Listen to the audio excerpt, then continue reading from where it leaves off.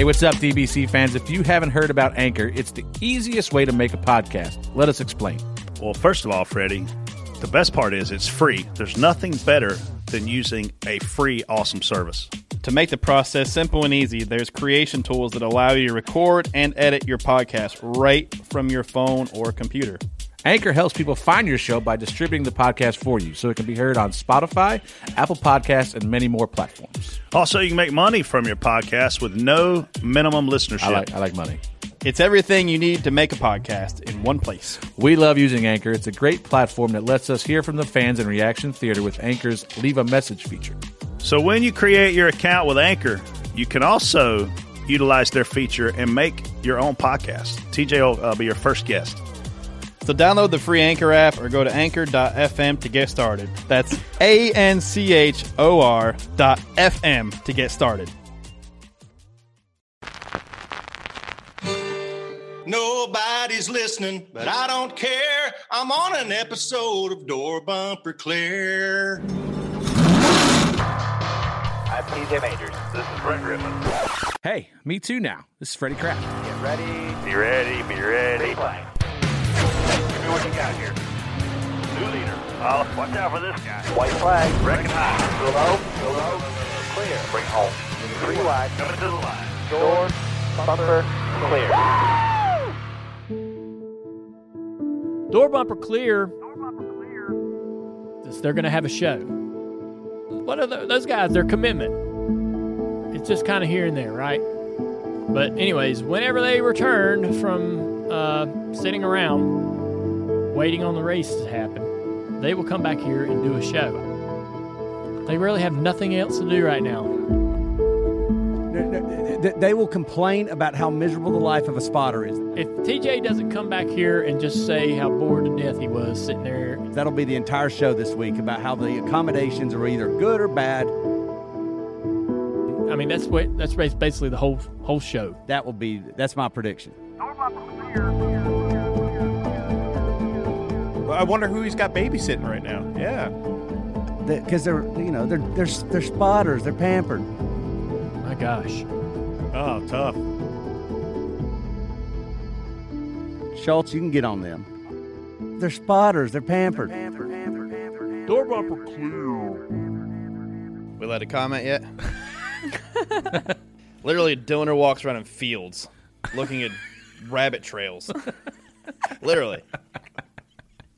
And second of all, the guy in the beginning, I passed in the hallway of the hotel Saturday night and said he was bored to death, going to go sit in his room. So, bad timing for that there. He doesn't sign any of my checks anymore. That's the first race he's been to, right? Nah. They went to the last couple. Yeah, oh my god. But he didn't stay. So He went home. He flew in on his private jet. And he flew out before the race, too. And we're pampered. Yes. He was coming home. He left the Texas race to come home to record the podcast. Wish we could have done that. Yeah. He probably could have taken us, right? Yeah. He talked about pampered. He totally could have brought us. Talk about pampered. Jeez. What about Mike Davis? How pampered is he?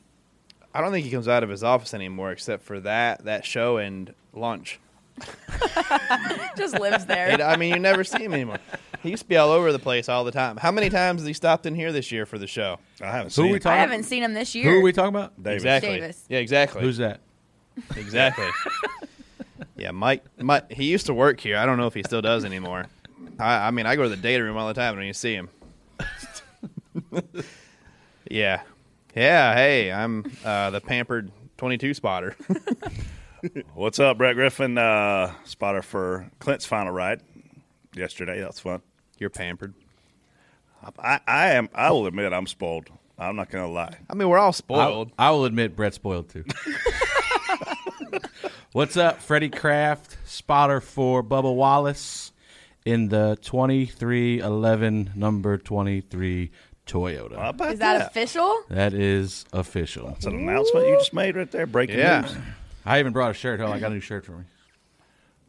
Yeah. Oh, he's got. Wait, do you have to take one off to put one on? Please be the pregnant guy, Duncan. Oh, God. Are you about to take your shirt off again? Whoa. Chewbacca. Yeah, literally just looked over at the wrong time and saw how much hair is on Freddie's back. Oh, he's got on his Jumpman shirt. Yeah. How'd you get those dots on each side of you? Oh, never mind. Congratulations. Yeah. So that was the good news. That's a big move. Yeah.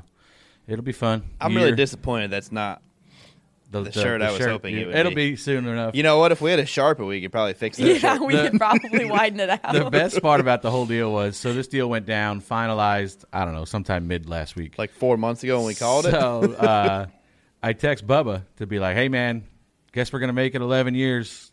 You know, it's a done deal. And he replies with, what? What the F is going on? And I'm like, oh, God, maybe he didn't want me to come over here with him. He read it wrong. He thought I said, I guess we're not going to make it 11 years. And he said he had a meltdown for a minute. I hope he didn't send out no text messages nasty to anybody. But yeah, happy to get that done. Happy to stick with Bubba, obviously. We've been together forever. So looking forward to next year. Got some other cool things on the line going for next year we found out about this week. So. Oh, like what? You got clearance on it. So apparently, a couple days after I got my deal done with Bubba, I was also told by Chris Rice that I'll be spotting full-time at Colleague Racing next year also. So them guys are great. Obviously, we had a good run with them there this year, and just looking forward to continuing with them next year. It's a great place to work. Chris is one of the best guys in the business, so just really looking forward to getting that deal done. Freddie's buying lunch. Are you going to announce your part-time deal yet? No, not yet. I'm like 2 weeks out. Oh, so I can't. Brett, you don't want me to pry about that? I gotta wait like 2 more weeks. The funny thing about Freddie's deal though is when we had Bubba on here. Remember we had Bubba on the Zoom, and we're obviously having fun with talking to him. And I asked him, had he talked to Michael Jordan? And at that time, it was not announced that Michael Jordan was coming. And I thought Freddie was going to fall out of his chair over here because Freddie I was going to kill him. Freddie knew more than I knew, obviously. And despite what you think, we don't tell each other everything.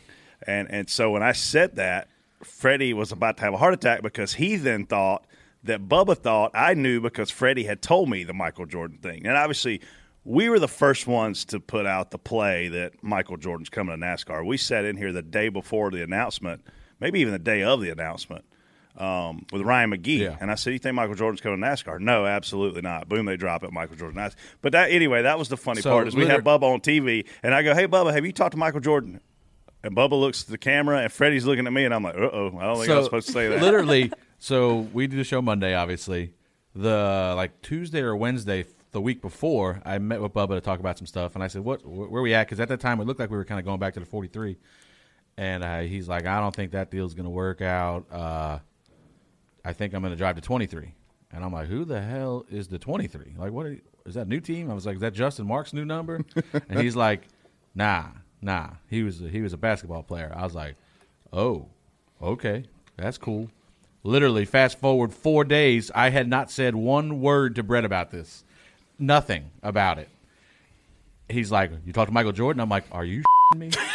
Like, Bubba's looking at me. I'm like, oh my God, I'm gonna kill Brett. Like, and literally, I never said a word because if I would have said something to Brett about it, he would not have done that. You know what I mean? Like, I would have sold him out. But I was like, oh God. But yeah, just really looking forward to it. Well, at least you get to leave the binoculars in your backpack for your schedule next year. The only 2 type of tracks you need them at, right? Only 2 type of tracks, dog. Only 2. No. But we also have our host with the guest. I don't know what you call guest host. What do you want to be? What am I at this What are point? you to be referred to now? Yeah, I don't even know. I'm Hannah Newhouse again. Glad to wrap the season up with you guys. And old producer Jason sounds like he's got some more gifts for you here. The gifts keep rolling in. Someone brings some stuff We have out. no more room on this table for alcohol. Well, you took 3 bottles home. We have, yeah, duh. You took all that stuff home last week? Yeah, I ain't leaving it here with you idiots. I get missing. Oh, he's bringing out We boxes. truly do have the best fans ever. An Like I know NASCAR problem. fans in general. NASCAR fans in general are great, but DBC fans are even greater than NASCAR fans. Freddie, looks like you got a carton of eggs over there, bud. Yeah, we're gonna make breakfast. Yeah. Oh, Tito's. Oh, yeah. Y'all got an ice maker in here? Is that a note? Holy cow. Wrote you a book. To all the DBC gang. Why's my box so little? To all the DBC gang. Size doesn't matter, bro. You think I like small boxes? Including Hannah eating for 2. That's good. I'm just kidding. So funny. TJ's jokes. We need to get him a new Eric joke book. Willardson. I'll go get that for you, Brett. Was that a Clemson car? No, it was a Hamlin car. People are stupid. No, I think it was a Clemson. You just got done saying they're the best fans in the world. Now they're stupid. Yeah, Eric Willardson, also at NASCAR guy, 1982 on Twitter. I don't do Clemson people. I don't know how hard that is to understand. You probably enjoyed the game Saturday. I did. That was such a great game. Notre Dame beat them in overtime, triple overtime. We were over at Clint. So Clint, I'm gonna start drinking bourbon. Clint's like, hey, come to Scottsdale Saturday when you're done working at the track. So me and Freddie get done working, and we Uber all the way to Scottsdale, which was probably 40 minutes. It's a haul. It was a pretty good ride from Glendale. It is. It's way further than what you think. And we get over there. Of nothingness. And Clint goes to bed. It's 9 o'clock. And I'm like, I just Ubered 40 minutes. Literally an 80-minute car ride. And he went to bed. 40 there, 40 back. And so he went to bed, and we watched the end of the Notre Dame Clemson game, and then Freddie and I Uber all the way back to where we came from. Literally, he went to bed. Yeah. So yesterday before the race started, I was like, man, you should feel great today. I've never seen a human go to bed that early, ever. You got 12 hours of sleep at least. At least. Oh, he got more than that. He was like, oh, man, I needed it. I was like, well, I'm assuming you're going to make up for that tonight. So the last time I talked to him last night, he was certainly having fun. He deserves it. I can only imagine. Yeah, he invites me to stay over on Sunday night on Saturday night, which is typical Clint. You should stay over tomorrow night. Yeah, because it's real easy to get home from Phoenix. Like, just buy another one-way commercial ticket at the last minute and pay $700. No, he's a mess. Anyway, thanks for the gifts other than this Jason, Tiger who Paw sent me card. this bottle of vodka? Well, the name's not on the box, actually, so I'm not sure. Someone sent you Tito's, but we don't know. Whoever sent me Tito's, thank you. I think. This guy wants to know who he should root for now. Says his favorite track was Richmond. He went to a couple years ago. Been a fan since he was 8 years old. Yeah. So he's 19? I don't know. His Twitter deal is He can't be 19. He bought a bottle of liquor. no. He is 1982, so he's 82. That's a good year. Mid 30s. He's 38. Yeah. Depending on what year. What He's month want he a was new born. driver. He wants someone to follow for next year and many years to come. TJ, why don't you lobby on why he should pull for Joey Logano? Well, you like to win, don't you? Not yesterday. It's a good one, Jason. We all knew who was going to win that race. We just didn't want to say it. I think mean, he just hey, did. listen, it depends on if you like comical guys. There's guys that are like Clint. You know, those guys. You can't pull for him. I mean, yeah, but You can pull for him in the booth. Yeah. I hope Clint has a good day today. Clint's going to be great in the booth either way. So, just what kind of personality you like? Do you like the hard racer that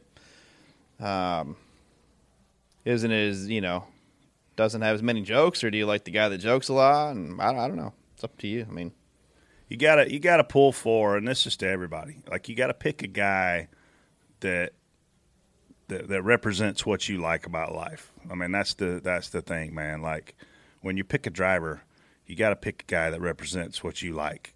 Because if you do, and here's the coolest thing about our sport in terms of drivers, if you're a fan of a driver and you don't ever get to meet your favorite driver, it's probably because you financially couldn't afford to go meet them. Because our guys, pre-COVID, and once we get a vaccine, post-COVID, are more available than any other talent in sports. I mean, if you want to meet Kyle Larson, go to the Chili Bowl. Go to one of his appearances. If you want to meet, Joey Logano, go to Planet Fitness. Guys signing autographs at Planet Fitness a few times a year. Obviously not right now, but once we get back normal. Like, you want to meet a Bubba Wallace, go to a McDonald's or go to wherever he's going to be, right? Like, I think our drivers are more accessible than any other talent in sports. And to me, man, that's what makes it cool. You know what I mean? If you want, if you're a smart ass, you want to pull for somebody like Tony Stewart. You know what I mean? If you are a quiet, hardworking performer, you want a guy like Kyle Larson, because that's kind of what his personality is. Like, something's got to draw you to them, in my opinion. yeah, I agree. You got to have something in common with them, kind of. Yeah. Weren't we talking about when we were talking about Briscoe the other day about how we thought Bass Pro Shops decorated Tony's house? Was that on here? I don't know. I don't Never think mind. we That was your talked other about podcast. it. Yeah, But I can see Tony Stewart did use the same people that built Bass Pro Shops to build his house. Yeah, It literally looked like Chrissy you were going to see the Newman water. actually designed it, is what he Yeah. said. He has a scuba diver that has to come into his home to clean his aquarium every week. Which is insane. The guy puts on scuba gear. This is no. This guy has to put on a full-blown scuba gear outfit to get in Tony's aquarium and clean it. Freddie's house has the same Do thing. you want me to? Yeah. Have you ever seen Brett's fish tank? I got to put scuba gear on to get in his. Have you seen Do you have Stevie a fish Reeves? tank? Yeah. Fish tank. Try carrying this son of a. It's like picking up one of them race cars and walking around with Yeah, it. it's heavy. Stevie Wait, where Reeves is has a it? shark. Stevie's got. Well, it's in the they got garage same when you thing. came because my floors were messed up. Yeah, it's a 220-gallon fish tank. I was going to say, when we But- were over there, but I never Tony's saw a fish tank is the size of my house. Yeah, Tony. Is your salt water? Yeah. Yeah. Do you have the stuff run to your basement too? I don't have No. a basement. Oh, jeez. No, it's not hard to maintain. They're easy to maintain. Oh, boy. Yeah. All right, Yeah. well, we know Brett and Freddie spent half the weekend in an Uber. Other than that, how was Phoenix? I love Phoenix. I love the area of Phoenix. I can't breathe out there. Really? Oh, it's dry. So dirty and dry. Dusty. Oh, see, I dry can't and breathe dusty. here. TJ, do you see like the dust just What night was that? That it was the big dust cloud was coming. Was that Saturday? It was Saturday. Yeah. Yeah. it looking was out Saturday. toward turn 2? Just Yeah, it was. What was it? Was that? It was windy on Saturday, wasn't it? Saturday's Oh windy. my gosh, it got windy. Was it raining right before the truck race? Yeah, it was Yeah. sprinkling a little They bit. took a cam shot of like down below, and we were all sitting there watching. I'm like, it's raining in Phoenix right now. Like you could just see it starting to like drizzle. I'm like, there's Yeah. no way that we get to the last race in Phoenix. And it's Honestly, I raining. think we had a few drops for did. Sunday, yeah. Sunday because right I was like, before the race. did that just hit my hand? Then I look at my phone or a I had my bird. time at scoring up, and I was like, it is. It's starting to sprinkle again. So insane. yeah, those dust clouds there though. They're in. Where was that place that it got that deal hit us? Vegas.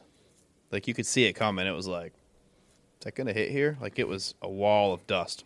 Yeah, it's crazy. So yeah, Phoenix is fun though. I do enjoy Phoenix. The stadium area is really nice and a lot to do around there. I love the area. It's probably the most scenic spotter stand we have all year, Yeah. and it is by far the worst spotter stand we have all year. I hate spotting there. It's so tough with the angles and the depth Great for perception. three. It's great for 3 and 4. Yeah. Used to be 1 and 2. Oh, it's The awful. thing is, and I don't know that I'll ever spot another race at Phoenix, being honest with you, but if they would move us to where the grandstands are for the suites, the angles are completely perfect for the whole racetrack because you get around the corner enough to make the other corners not have the depth perception issue. Coming off of turn 2 at Phoenix is probably the hardest corner in NASCAR to spot. Oh. If it's not, it's second to Pocono turn 1. It's Bubba was driving me insane yesterday, and he knew it too because he apologized for it. Because I was like, he would run the grip in 1 and 2, but at like the 3/4 mark, he would just turn straight to the bottom. Well, now the guys that are behind us are staying in the grip, so now I've like every lap I've got that half car length, 1 car length judgment call. Yeah, are they where it's there or like, not? Yeah, and you can't tell. He's like, I'm like, they're really trying to poke the top off of 2. He's like, I know, I'm sorry, but I feel like if I get this rolling, it's going to be way better. And he was right because by the end of the race, we were really good off of turn 2, but it was driving me crazy for about 30 laps. I was like, half back. Clear-ish. Clear by 3, actually. Never mind, you're good. Yeah, no, it's all right. We had 3 drivers stop by the suite on Saturday, and they got to see the view. And like when you go work with them after that, you it's good for them because then they realize what we're working with. I mean, I yesterday never put my binoculars up once because I never got really in a bind. But that's a place that I would never use binoculars without that freaking. I don't use binoculars anywhere except plate tracks. I like my peripheral vision. Yeah. Some people stare through binoculars. That's not me. But there, man, you almost have to freaking use them just to get them off the corner. Yeah, you talk about drivers going up there. I brought Bubba up on the roof at Pocono.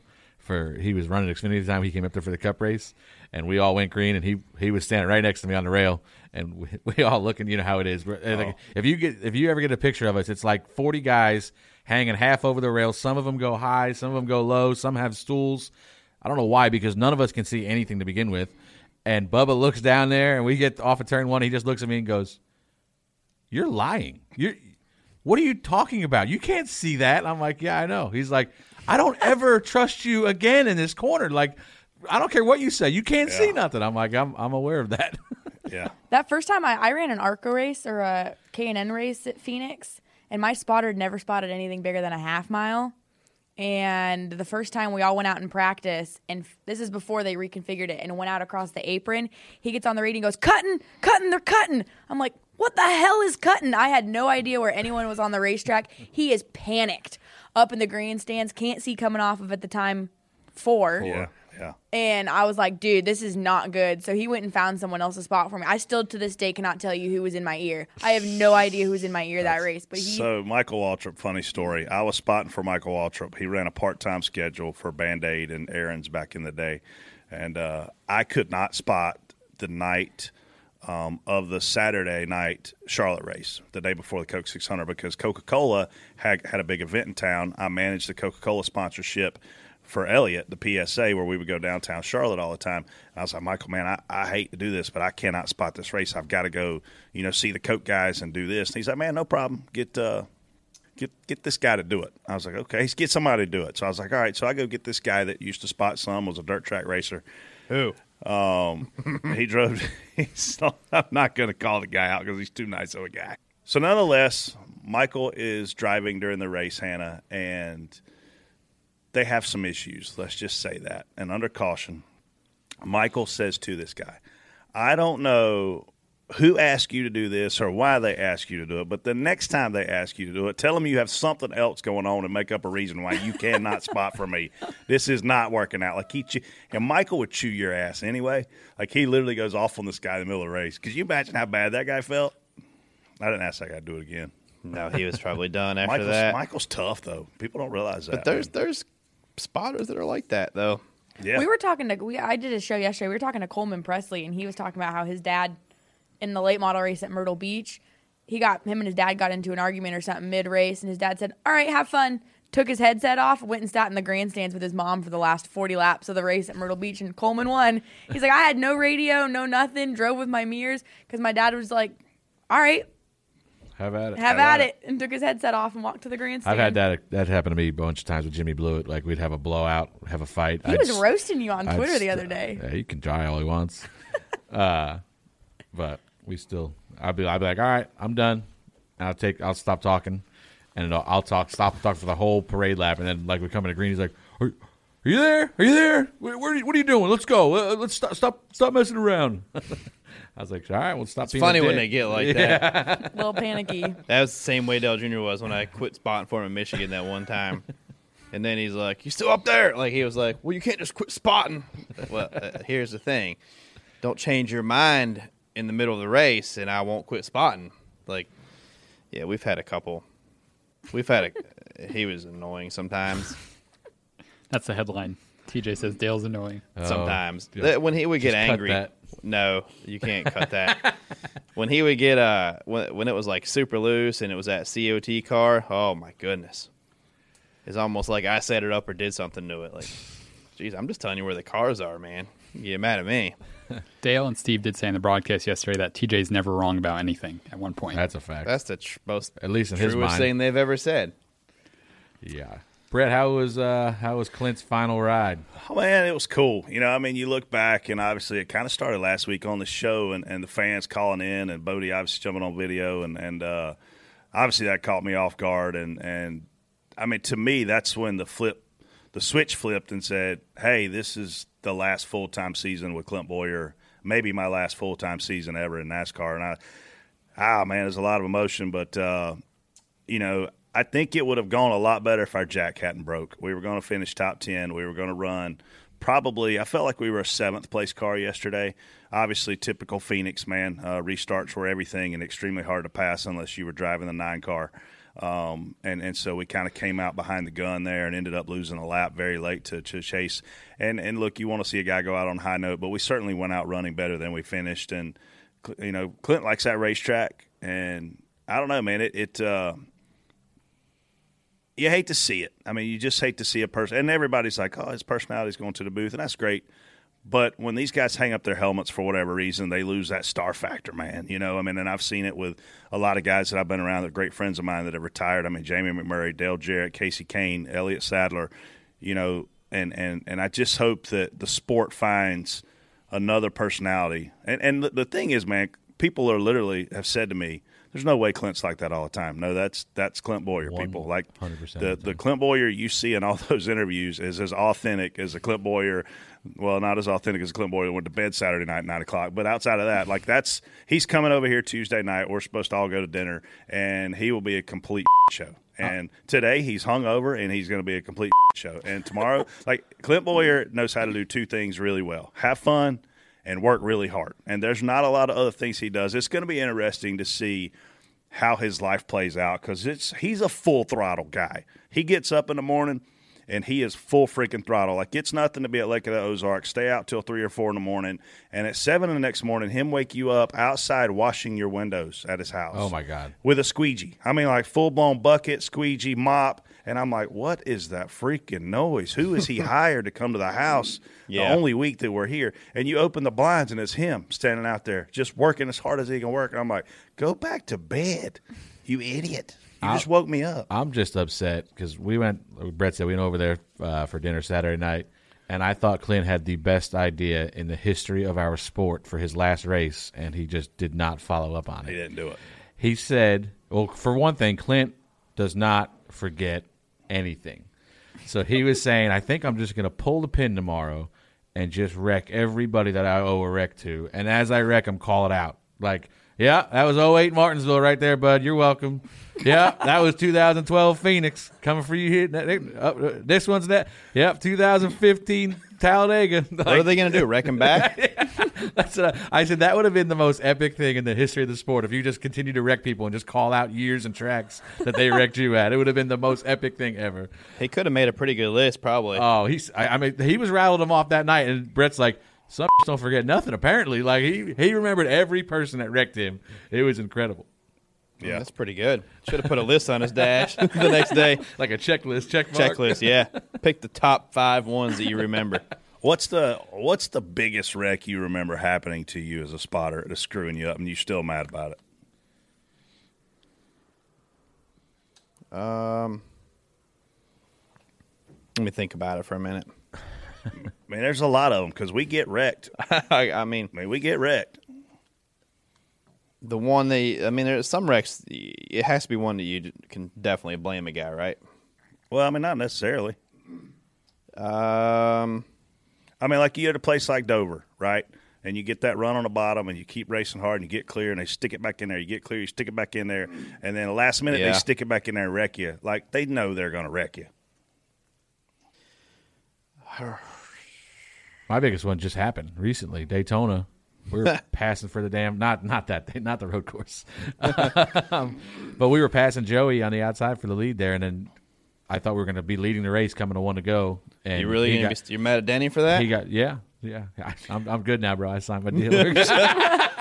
Actually, unfortunately, he said you got to be still mad. I don't have a contract, so I'm gonna have to kiss Denny's ass forever on the show. But yeah, I thought we had a good shot at maybe, at least putting ourselves in position to win that race, and Joey kind of got turned. I still don't blame Denny as much as I blame the guys behind Denny shoving the hell out of everybody there, and it just didn't work out right. And I don't really think it was anybody maliciously wrecking us. It was just a lot of guys pushing at the end. But that sucked for us. I thought we had a shot to win that race.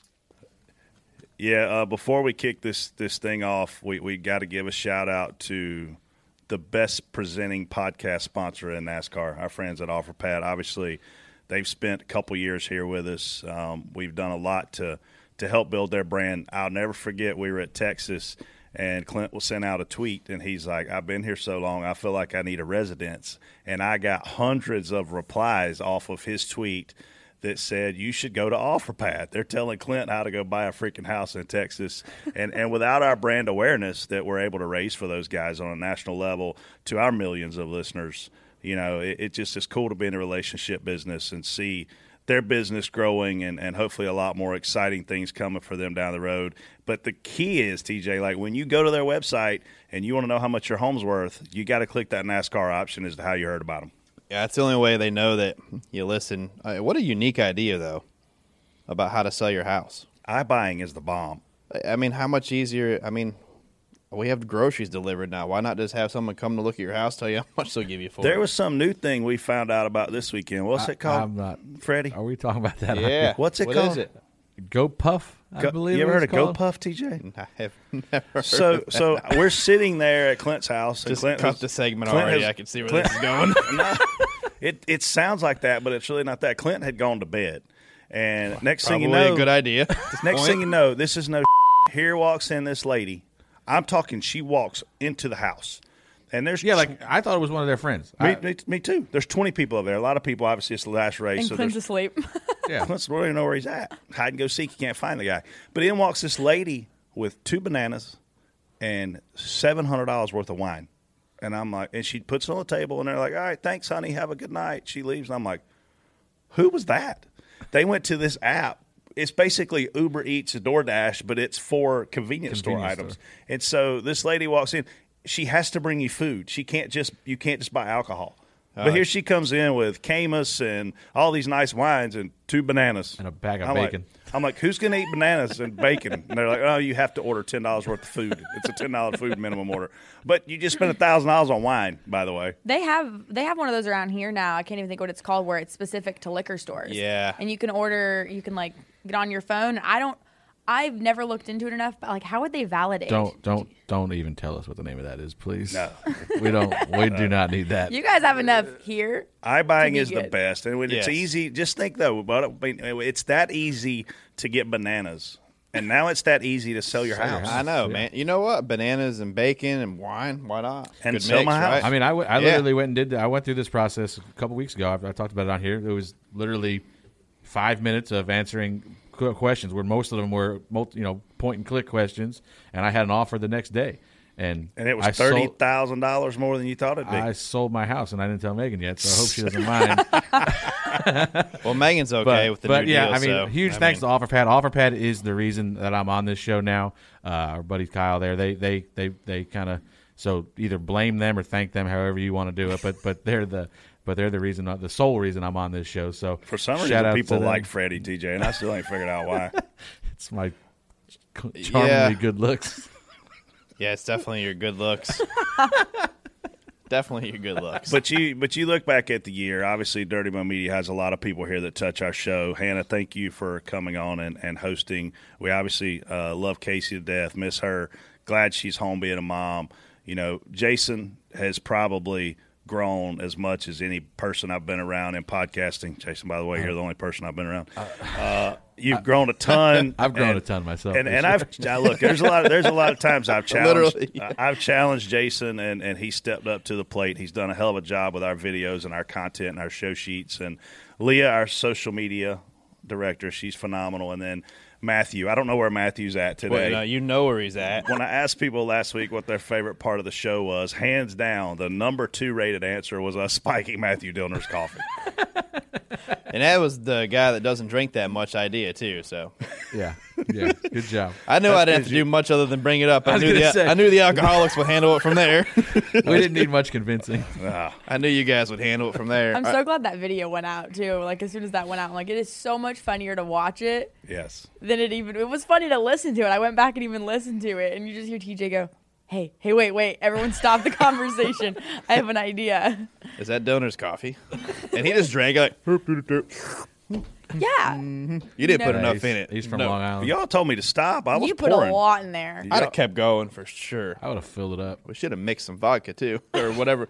Mixed a Been few a things. Long Island Yeah. coffee. Yes, just mixed it all up for him. Nasty. But yeah, OfferPad, what a unique idea, and they've been a huge part of this show, man, for a while now. Spotters have a podcast is a big deal. Because you guys, I don't know if I've ever said this out loud on the show, but when I got here in 1999, you're trying to assess what's going on. And back then, we only traveled about 10 guys. And the guy who was a front-end mechanic was also the tire changer.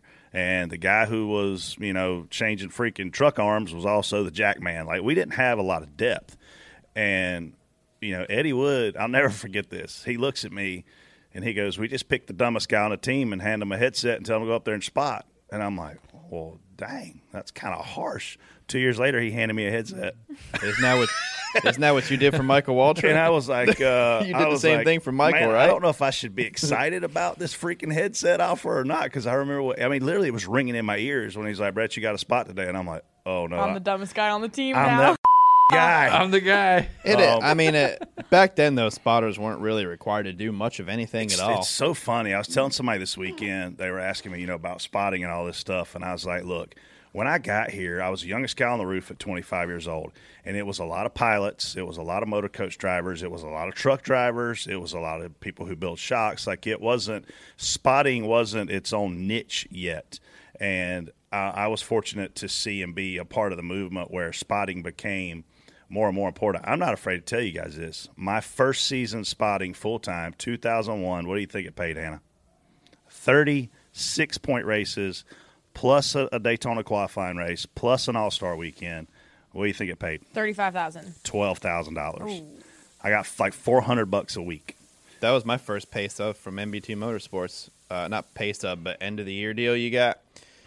In December, I think I still have it somewhere. It said year to date. It was like $12,400 or something. I was like, oh, good year. So Elliot was paying me a base fee to be his manager.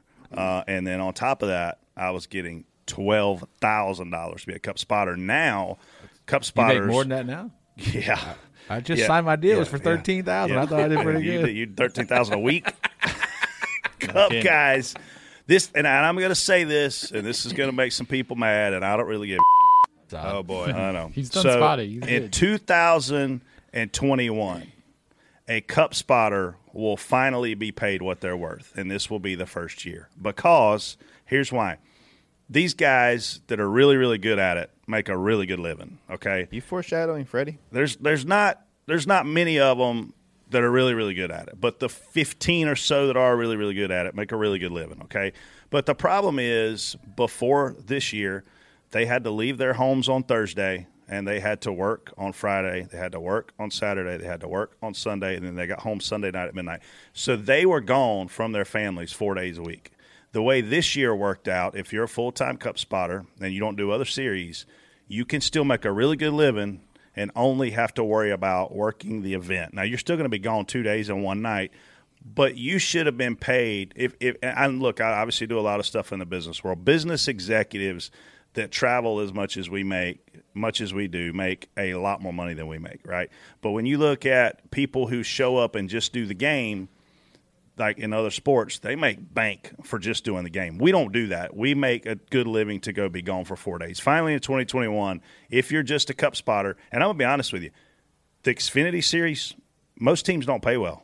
Junior Motorsports pays pretty good. Colleague Racing pays great.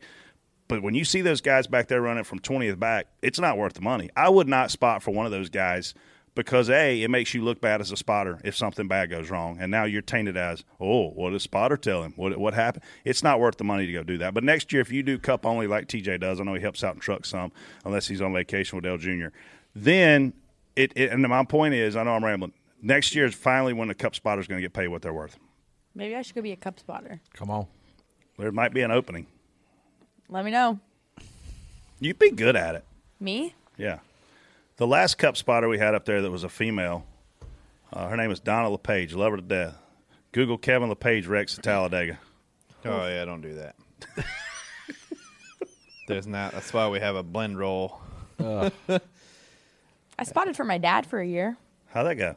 It was good, actually. We won a couple races. He wouldn't give me a push to talk. He made you do the headset thing all day? Dude, that man. I tell you what, I had to do that. My finger froze. It was like a late September race in Idaho.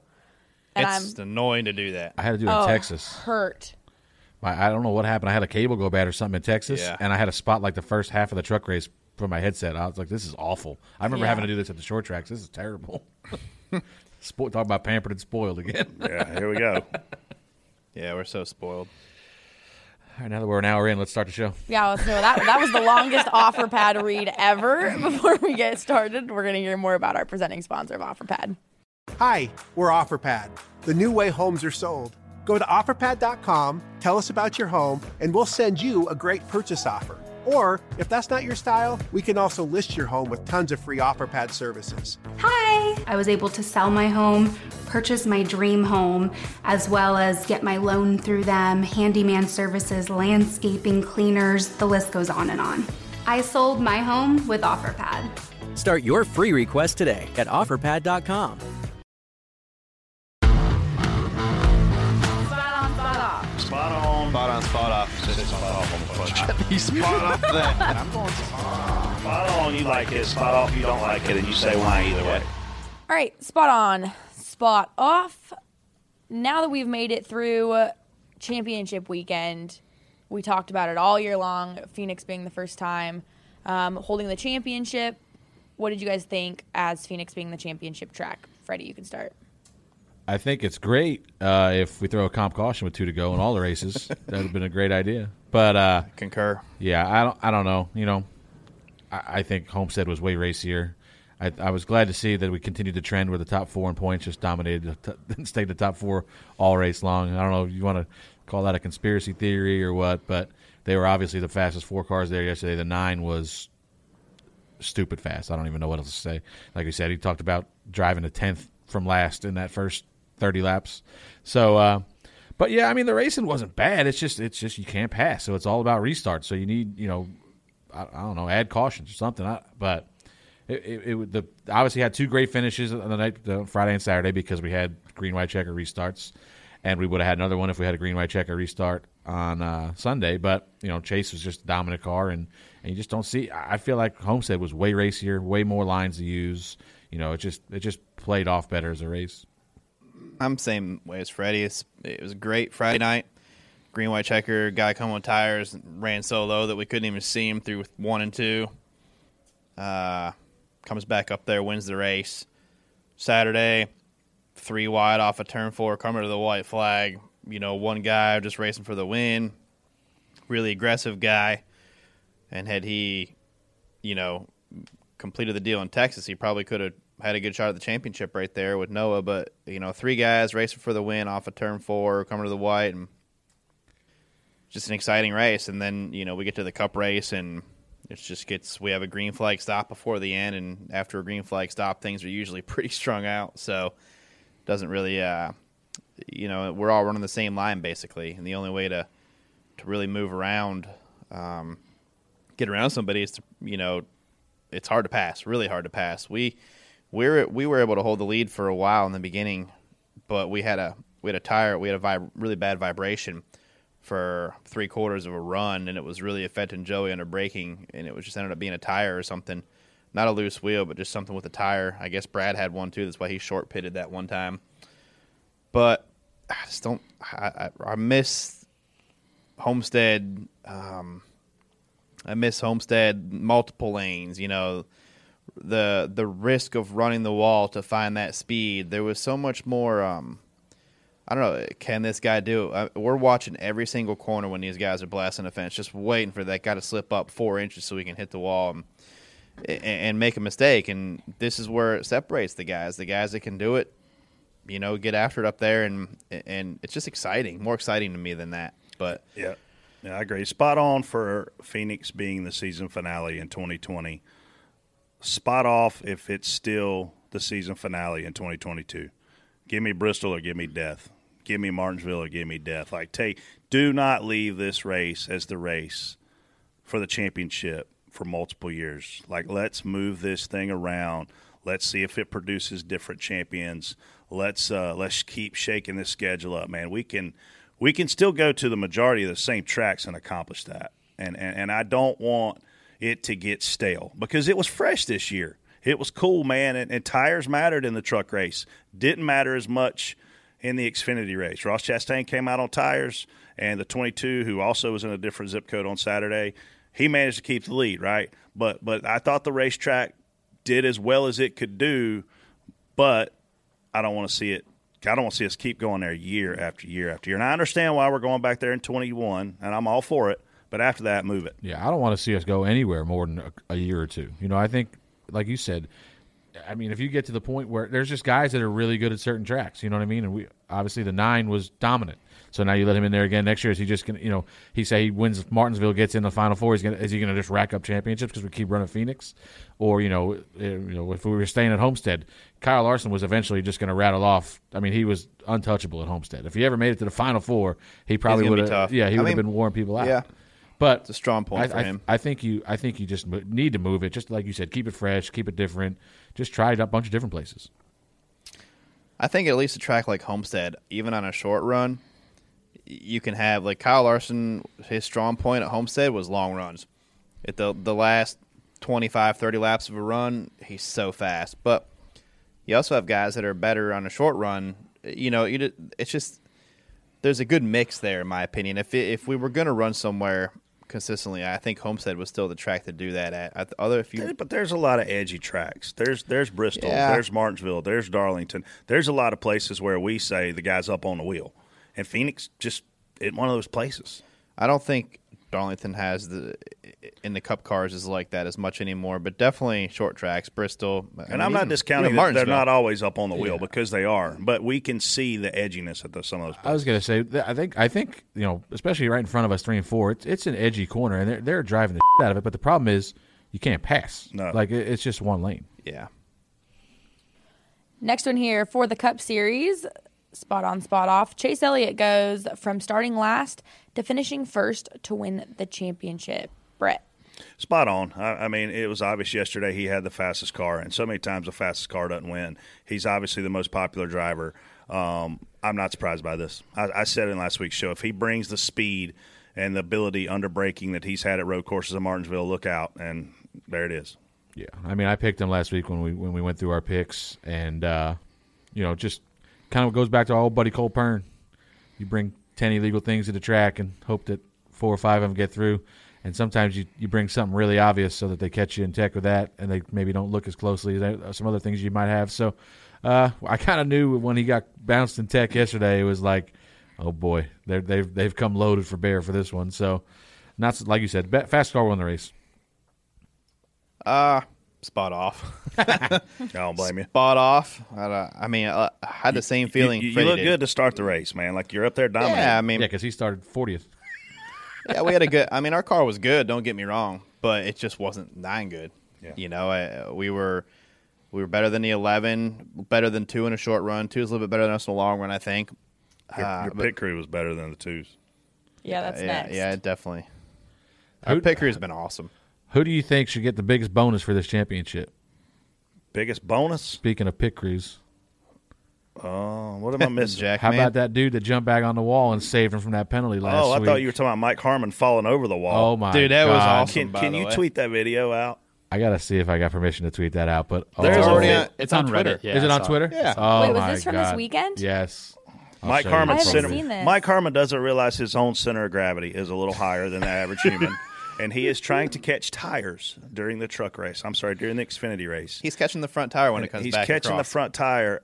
Oh, too many men over the wall. Down goes Harmon. When they said too many men, they thought it was 3 different guys. But hey, man, I give him credit for being in that. I mean, I will say that his cars have been Way better. Yeah, Since they've he been got out better. of them. Yeah. Yeah. But I mean, hey, he's out there trying. I'll catch tire. he Why was- not? Jason's on it. He was trying. Yeah, real man. hard. But I think it's awesome. It was awesome that time he was going to. So Jason can tell you guys where to watch this video, but all I'm going to say is, if you could put the right music to this thing, I'll tweet it. It would truly be like being at a ballet. What is the right music for that? I don't know, man. Something Mozart. Oh, I was thinking. I was thinking like Humpty Dumpty. If you want to go see the video, it's at MHR Racing tweeted it. Oh, they tweeted Yeah. themselves. Oh, they Yeah. tweeted it themselves. Yeah, because they said Yesterday. Boss Man does whatever it takes or something like that. Oh no, that was not graceful at all. Nah, it probably hurt too. Nah. And then it looks Nah, I like think he it was looks like fine. the safety guy comes over and cause instead of standing back up and just stepping back over the wall, he kind of throws a leg over and shimmies back over the wall. Yeah. Yeah. Anyway, I'm sorry. We were talking about pit crews.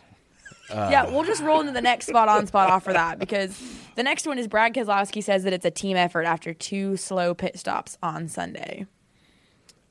I give Brad credit because this is a very good opportunity to just throw your guys under the bus. And these are Yeah. the same guys that got him to the championship 4. I don't know what the deal was. Maybe they just had a bad day. I don't know what, but they won the championship the night before with the 22. So obviously they're not a bad pit crew. It's just maybe something was going on down there. But just credit to Brad because this is the very there's a lot of guys that would have been lined up to take a cheap shot or kind of throw somebody under the bus. And Brad realizes these are the same guys that got him to this race, and because they had a bad day, isn't the time to take a shot at them.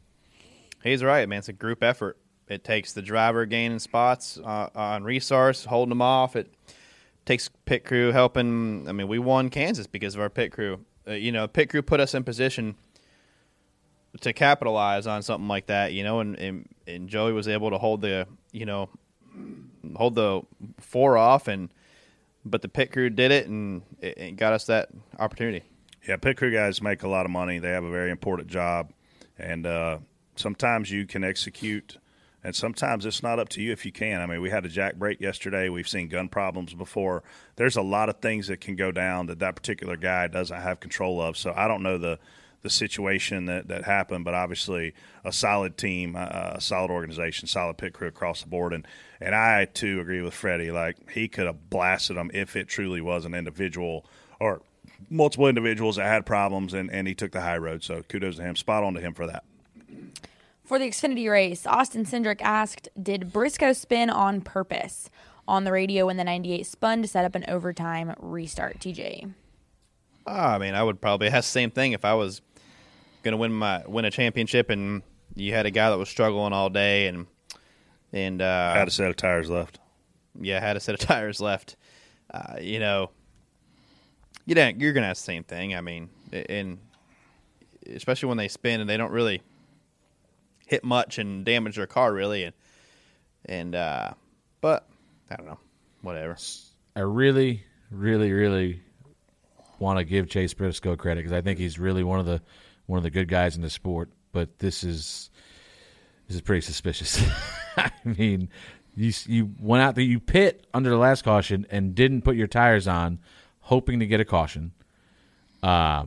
And then we get down to it there, and you're by yourself, and very few cars on the lead lap as well. I think, right? Oh yeah, I think he restarted in the top 10. I think. Yeah. And you spin out on entry into a corner with 2 to go, whatever it was. I mean, obviously, I don't know. I mean, I would really love to give him more credit. I really hope he didn't do this because if he did, it's complete and it's just not the way you're supposed to do it. And if they, I mean, we have ways to find out. There's data, so you can see if he did something different. TJ's proud of me. You can see if he did something different that lap than he's done the previous 5 or 6 laps. And if he did, there should be some of the harshest penalties you've ever seen, similar to other guys that intentionally altered the outcome of races. 3 and 4 has a lot of ground to use before you spin out. Like you can kind of jump the cushion a little bit there, and I mean, how many times did we see a 50-something car up there Sunday? Oh yeah, Bubba did it. Bubba did it one time. He tried to pass Belly. I don't know where he was going. He was way up there. I called him an idiot. But you know what I mean. You got like the grip, then you got like another lane that you can use, but it's not quite as grippy, and then you got where it starts to get a little bit dirty. But they don't. It's not like the old Phoenix where you could. You guys are crazy. This guy tore his car up when he wrecked. If he was trying to bring out a caution to win the race, you don't wreck your race car. He didn't not only spin out, he wrecked. He tore the rear bumper off the car. His shot was better. done. Usually when you pull the bumper off, it's faster. If I'm Austin Cindric, I 1,000% ask this question. But if I'm NASCAR, I look at this and go, this guy wrecked. He didn't just spin out. Do you think he did it on purpose? He wrecked. I have no idea because I wasn't watching him. If I were watching him do this, I would make a judgment call. But I was standing in the suite, and I don't know what I was looking at, but it wasn't him. It's probably me. I was probably watching probably my phone. You're probably looking at that lady working at his track record. Cut that out. Jesus. Oh, my God. We had a sweet attendant this weekend. Yeah, she's had a rough road in life, people. She'll tell you. And I heard all about it. Yeah, Freddie heard about her prison sentence, and he heard about her dating life. Catfish. And Freddie's telling me all this, and I'm not in the suite at the time. I'd gone back to pick up the VIPs. And as I'm driving back to the suite, Freddie's telling me this, and I'm going, man, please, dear God, tell this lady. Don't tell these stories. That's what I was like. I was listening. When I was in the suite, I was like, every conversation he was having, I was like monitoring. I'm like, what do I got to listen to me? Right, she didn't just get out of jail. She just got out of prison a week ago. And this is my suite attendant for my 20 guests, and some of them are extremely important. And if she's telling Freddie her life story, what's she going to tell these people? Freddie's freaking me the out on the way back tell to them how the to track. have a good time. I was just making you aware of it because I was not going to be in there when everybody. And by the way, there's also a refrigerator full of beer, and I'm like, is she going to start drinking that? Mm-hmm.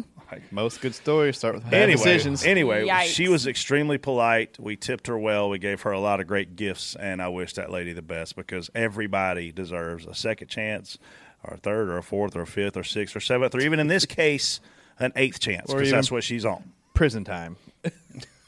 Wow. It was special.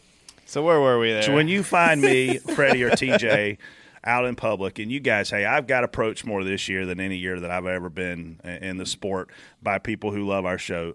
Ask me about the suite attendant, and I'll tell you the whole story. And it's worth it.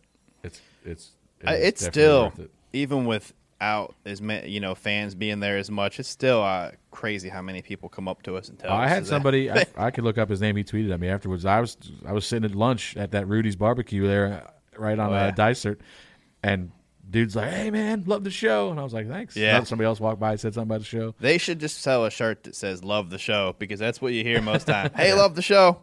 Yeah. Like it is a show. All right, next one for Xfinity. Justin Allgaier restarts first for overtime and finishes fifth as Cindric restarted fourth and took the title. I mean, I'm spot on since Cindric won. I don't know about y'all, but Justin's done it both ways now, hasn't he? He didn't take. He stayed last year. Didn't he end the race with a set of tires? I don't remember. Yeah, he had a set of tires left waiting for the caution. At Should have Phoenix. spun out. This year he had to set. This year he put them on, and the caution needed last year comes out. So Yeah, I mean they hit a home run on the caution this time, but Well, then they didn't need the second caution. yeah, until the end. Yeah. Yeah. I don't. So here's where I'm at on this one. Two things really bothered me about the end of this race. One was we've talked about this on here before. If you want to win at all cost, you got to have that killer instinct. And Justin drove into turn one on the 22's bumper, and just let him drive away from him. And that's your opportunity. If you got that killer instinct, you're gonna pack air, do everything you can to try to get this guy freed up to where give yourself a shot off of turn two and race him back to the line. The other thing that really drove me crazy here, and this is not going to be a popular opinion amongst our listeners, I'm sure, but the 7 car had a teammate right there that could have greatly affected the outcome of this championship.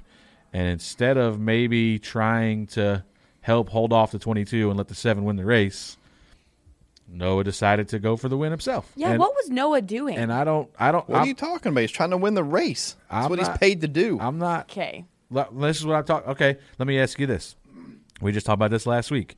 If you're leading the race Sunday, and you're second, nope, you're blocking for me. and Chase Elliott, his best car all day, is third, and Ryan Blaney, who's not in the Final Four, has an equal, maybe equal tires. Are you expecting Ryan Blaney to go up there and pass you and carry the 9 with him, or would you expect him to maybe try to learn a little interference on the 9? I don't know if I'm expecting him to go for the win, but I mean, I'm just saying from my standpoint, if I'm on the 7 team, I would have thought. I don't think Noah did. Noah was on the bottom the entire time. What else is he supposed to do, really? He could have just stayed next to the damn 22. But I mean, Austin just ran up anyway. He did through 3 and 4, coming to the white. Yeah, but I'm just saying Noah opened the door off of 4 for the 22 to get in there underneath the 7. Well, that was because the 7 was way up the racetrack, though, too. Yeah, well, he's running the. He didn't have. Honestly, I thought Noah was going to come up thinking they were too wide. I don't know that they could have held the 22 off anyway, as good as the 22 was. But if I'm in the 7 car, I would hope for a little more help from my teammate rather than him just come up here and pass me. Yeah, I mean, it's just hard on a green-white checker. I think everything was happening so fast there, and I really thought they were going to wreck off a 4 coming to the white because Noah started creeping up. When they came off a 4, in my mind, I don't know. Obviously, I've never driven a car at this level, but like they come off the 22 and the 9 are side by side through 3 and 4. The 7's out front. I'm just going to pin the 22 behind the 7 at that point, and then let them run through 3 and 4. All you got to do is get through one more set of corners, and you can kind of, run. I don't up the think hill. Noah could have ran up and stayed that because that middle area was kind of no man's land for grip. I think the 22 would have carried his run off. He got the lead into 3. Noah got out front, and the 22 got to go around him. Yeah, but the Austin already had the 7 beat by that point. I know that. But I'm saying the reason why Austin got around the 7 is because Noah kind of took off and let this happen. Yeah. I mean, hey, listen, and it's not going to be popular. Everybody's going to say Noah should go for the win, and that's fine. He should go for the win. In my opinion, Noah either needs to get out front or get out of the way. Yeah, or he needs to get in the way. It's what I was thinking. I don't think you'll see many do that on a green-white checker. A long run, possible. We got held up by some Chevys at the end of the race yesterday. Obviously, you were one of them. But if I'm Dale Jr., if I'm Kelly Earnhardt, I'm sitting these two guys down over the winter, and I'm fixing this problem because this problem has been ongoing all year. How many times have we talked about the 9 and the 7? At least 4 or 5. And they've all been very important situations. And look, it seems to me like Noah keeps coming out on the better end of the stick. And Justin is the veteran. Noah is the Noah. I wonder who Noah is. Noah is the young and hungry guy. But as an organization, I can't believe Mr. Organization himself sitting beside of me doesn't see this, because if he were in this organization, he would have a completely different view than he has right now. If this were two Penske guys and it were Joey Logano and Brad Keselowski, and Brad Keselowski was out of the freaking Final Four and Joey was in the Final Four, TJ would have a completely different view of this thing. I watched it go down live, and when Noah stuck his nose in there, I was like, wow. Is he trying to win the race? Absolutely. Should he be trying to win the race? Yes. Should he try to help his teammate win a championship? Probably. Like it's a really tall order to manage all that. But as it went down, I literally saw it happen, and I was like, whether you agree with who should do what, the 9 in that situation to me probably screwed up the 7's opportunity, which is why Hannah said what she said. What the hell was Noah doing? I said the same thing out loud, and the answer is he's trying to win the race. So I don't know if you fought him for that or not, but that's what it was. That's the way I saw it live. I just don't think you can manipulate it as much there as what we think with tires. Noah had tires, I believe. And I think Freddie's got a lot of his opinion based on how Noah's raced all year. I don't think Freddie's just looking at this as a one-time scenario. I think Freddie's I don't know if Noah looked at him as a teammate at that point, but he is. I know. I just can't fault a guy going for the win, man. You would be he wearing. He just said that he would expect Blaney to help him. I would in a long run, not on a green-white checker with tires. You would be wearing so hard a to do. Completely different hat if you were. I just don't think you can do it on a green-white checker. If you were spotting for the 7 and Earl was spotting for the 9, and you were still employed here, you would have a completely different outlook on this thing. Would have saved my tires. Oh my gosh. Okay, moving on to the Truck Series now. Still on, spot off. Spencer Gallagher, what's he up to nowadays? Spencer Gallagher tweeted, actual amateur hour horse in a championship race. Ooh. When the final caution came out in the Truck Series race. Dawson Cram is an idiot. I mean, I don't know what else you can say about it. The guy's multiple laps down, and then he goes on Twitter and blames us all on his spotter, who is – spotter is probably one of the most decorated spotters in the sport. Who spots for Dawson? The guy that didn't win the Xfinity race for Justin. I'm just kidding. So he throws him under the bus. But here's my question to him. So he's multiple laps down, racing amongst lead lap trucks. Why are you even attempting to squeeze back up in line? I don't know. How about you just stay on the bottom, get the out of the way with 2 to go, and run the end of the race out. Like, this kid, it's got no awareness. He almost wrecked Kraus at Did Texas. you lose money on this race? No, but it's just like, I mean, we've talked about approval process on here before.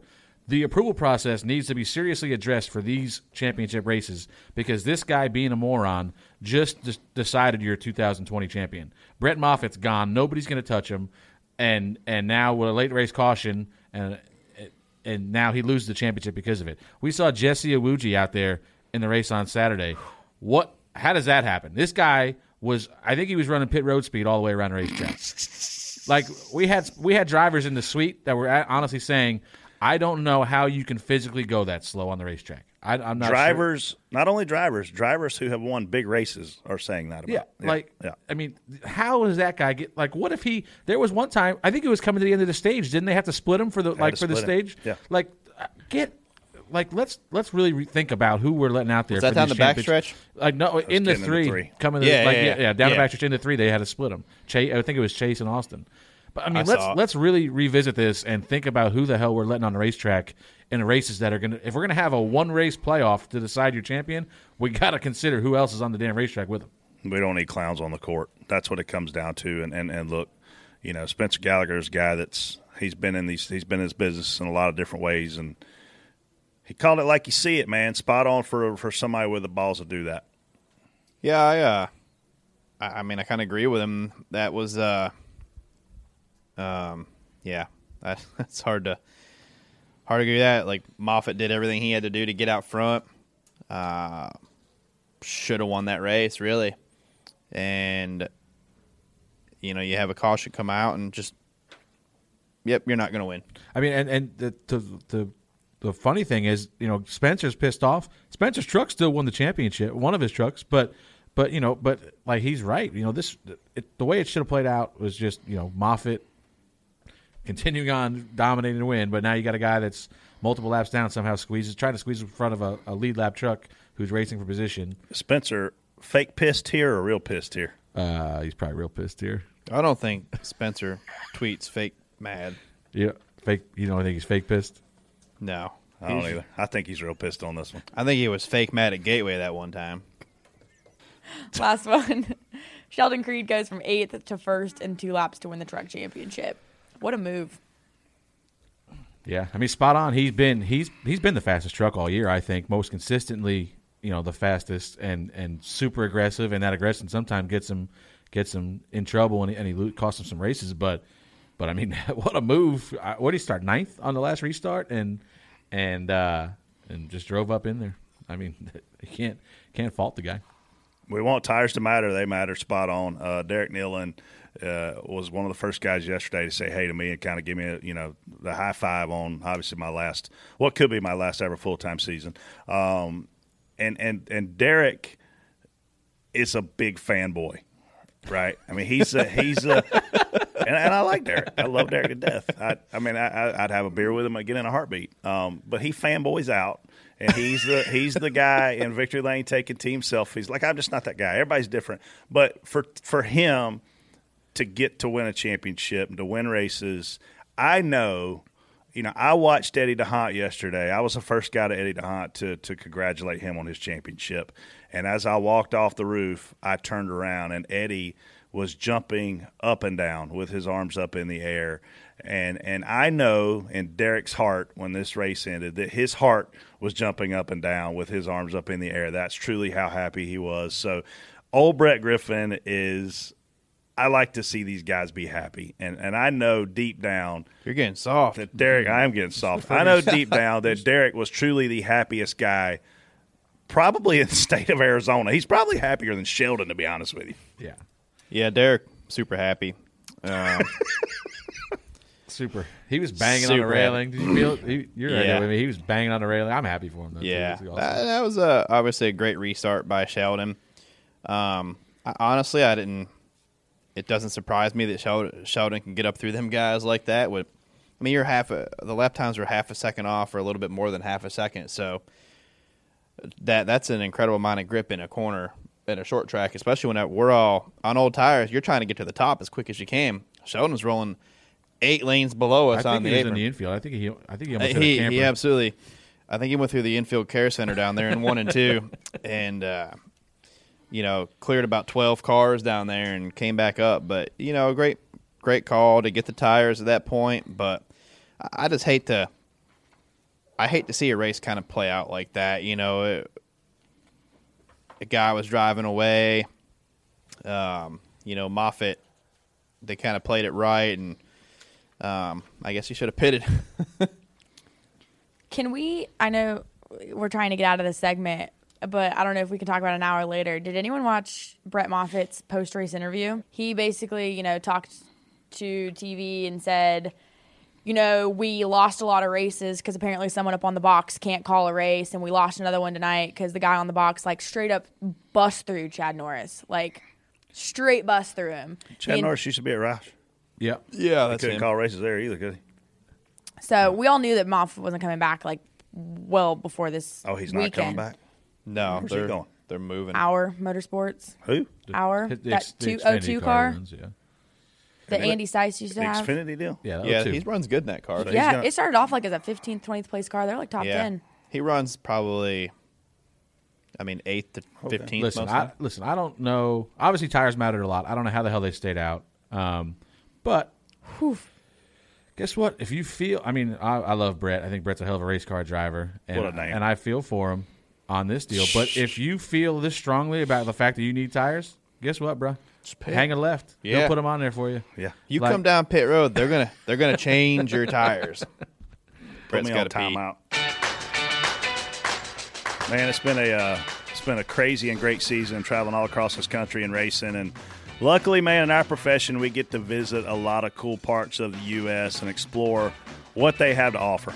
All right, there are so many cities, Brett, that we race in that would make for really, really cool places to live. Luckily for you, if you want to make a move closer to a racetrack, or if you want to sell your home, our presenting sponsor, OfferPad, has lots of markets in great parts of the United States. We're fresh back from Phoenix, close to where OfferPad is headquartered in Chandler, Arizona. In addition to Phoenix, OfferPad is in other race markets including Jacksonville, Florida, Birmingham, Alabama, Atlanta, Georgia, Las Vegas, Nevada, Charlotte, North Carolina, and Dallas, Fort Worth, Texas. You can get ready to move to any of these areas by logging on to OfferPad.com, filling out a form about your current home, and getting a cash offer within 24 hours. And if you're like Freddie, you take that cash offer, then decide where you want to move next using the Buy tab on OfferPad.com.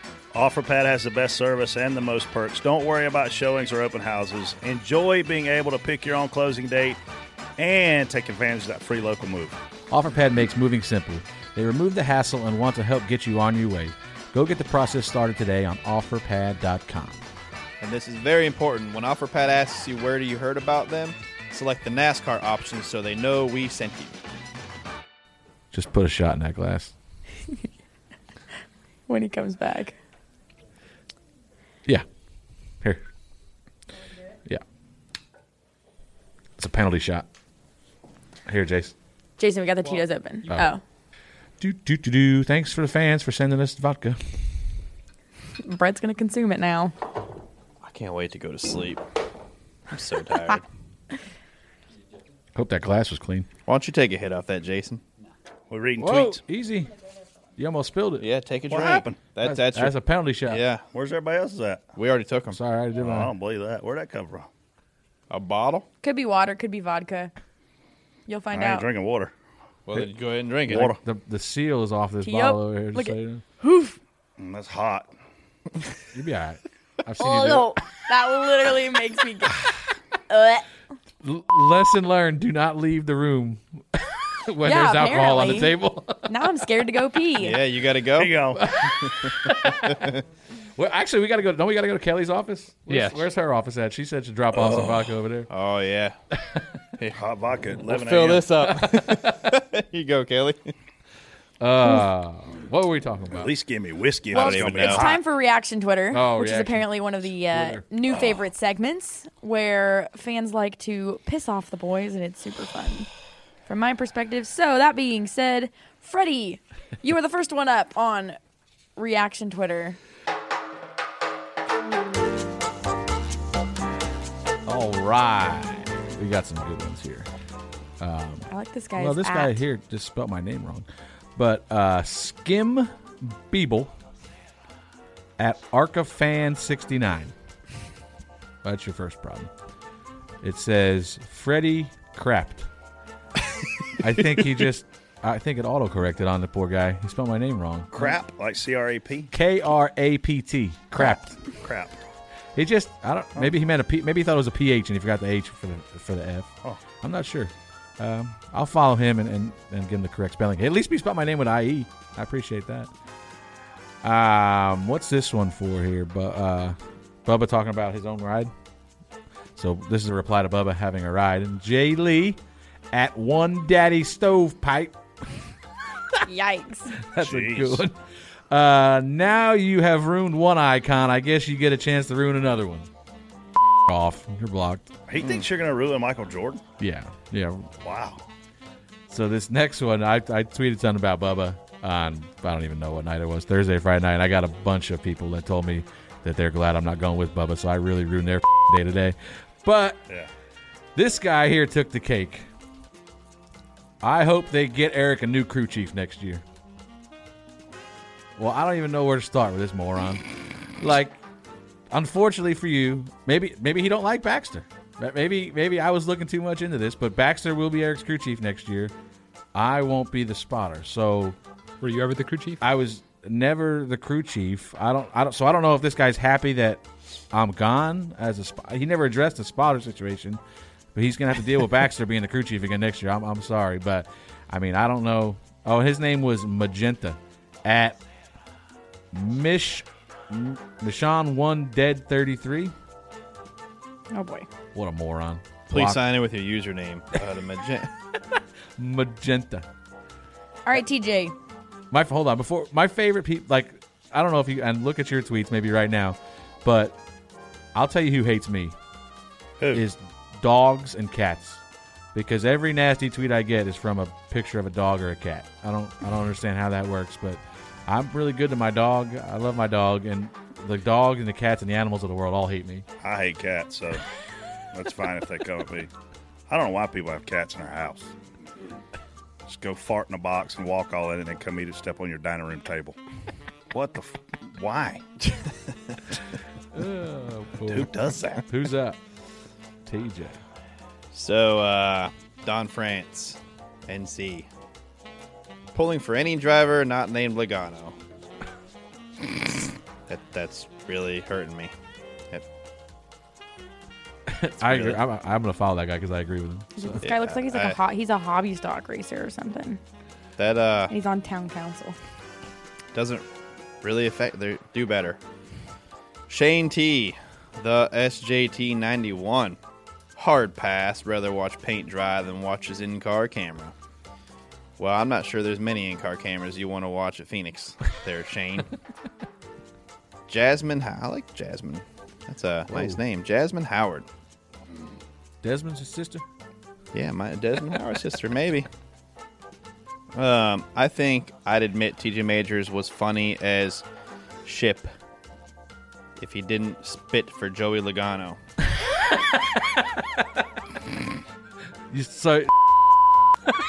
I'm gonna. Oh my! I'm gonna guess we're gonna get canceled. It's not only the last show of the year; it's the last show ever. We probably shouldn't say that, Jason. Thank you guys for listening and following us all this time. So yeah, I'm gonna guess you got auto corrected there, hopefully. But listen, he's still laughing at his own joke. All right, mine are pretty lame this week. Stuart Haas Racing said everybody loves me this week. Stuart Haas Racing sent out a tweet, said, "Oh, it's nothing, just a little dust in our eyes," and it's a picture of Clint and Jimmy and their families. And then at Man of the 1990s tweeted, "These two drivers combined for 7 Cup championships. Wow." I mean, that's just lame. Block. He's already blocked, actually. I was going to say he's been blocked. All right, the next one was, I tweeted out, if I didn't have kids, own a home, invest in my retirement, own a small business, work for small businesses, and pay attention to income tax rates, I could see myself voting for Biden. Okay, that's what I said. This guy Jacob said, what you can't see, though, is a car to Clint's outside. Meanwhile, Jacob is probably a piece of shit. So, Jacob, while you've been doing whatever you've been doing the last 22 years, I don't even know how old you are. He's 8. I've been having a lot of fun out here being a spotter. 40 of us in the world, and I got to be one. Let me know when you reach elite status in your life, no matter what it is. It does look like a little kid in this profile if Jacob is able to put on socks, the fastest of anybody, if he's the fastest sock putter owner in America, then he's elite. Sock putter. But until then, you're a piece of Little E fan. Next guy. We get all it. your tweets. We get it. You're an idiotic. IDIOTIC. This is from @66Alpine, which is one of those guys with no picture. Okay, I may be idiotic, but I can't be unidiotic. You idiot. There you go. What idiot? The next one says, this is @MC2931. This is one of my favorite ones on Twitter. And look, we all make spelling errors on Twitter sometimes. Sometimes Obviously, we use spit and spot or talk to text. I think he meant spitter, TJ, personally. It says you're, Y-O-U-R, you're a dumbass. Well, in Those are my favorite in ones. 6th grade English, Miss Perkins, Apostrophe God bless her R-E. and her hairy legs, she did not shave her legs. It drove me bananas. My 6th grade English teacher. I did not want to hear that. She didn't shave her armpits either. Oh. This guy says, you're a dumbass. It's you're a dumbass, or you are a dumbass, so therefore you are the dumbass. If it's you and then the word R-A-R-E, make it all one word, put the apostrophe in there, and put the R-E after it. Because you're already going to lose an argument because of your grammar. Yeah. What's funny, though, is these people, I'm going on here to block them right now, this MC2931, and they don't even follow me. So why? So, Jasmine. Why take the time to tweet me if you don't even follow me? Jasmine, Jason, when you do this, I think you should take the person's profile and screenshot it and put it on there as well so we can read this. Because Jasmine in her profile clearly states that F what people say, do what makes you happy. And a spot for Joey makes me happy, so... I was really proud. We've made the world a better place last week on the show because oh god, I mean, I don't want to know. Oh, she's special. We have made the world a better place. There's one last dumbass with a shirtless Twitter profile this week, thanks to us on DBC. So you're welcome, world. Yeah, that wraps up Reaction Twitter for last month or so. Wow. Freddie and I brainstormed this segment. It's been very entertaining. It has been fun. I get a lot of tweets about it. It came from it was. I mean, it was. I brought it to Jason, but it come from Brett, just randomly one day reading tweets on the show, and I thought it was hysterical. And I was like, man, we got to do that every week and just do it all three of us. So I'm glad everybody likes it. It's been a lot of fun. There's been a couple shows that they make them read mean tweets and stuff, and they're pretty funny. Yeah.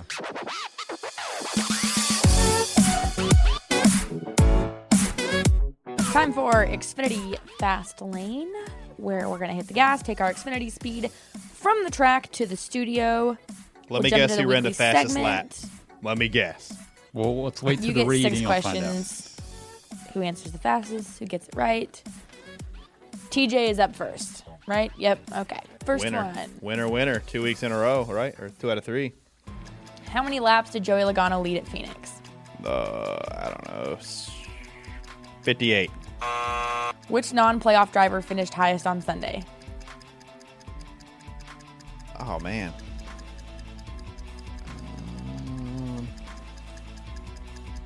I can picture it. Jimmy? Which Joe Gibbs racing car finished highest in the Xfinity Series race? Brandon Jones. What are baby goats called? Goats. What is the national sport of Japan?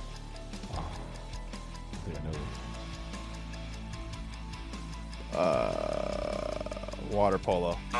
Ping pong? I think about Forrest Good Gump. guess. Yeah. How many legs do butterflies have? 2. What? I don't know, man.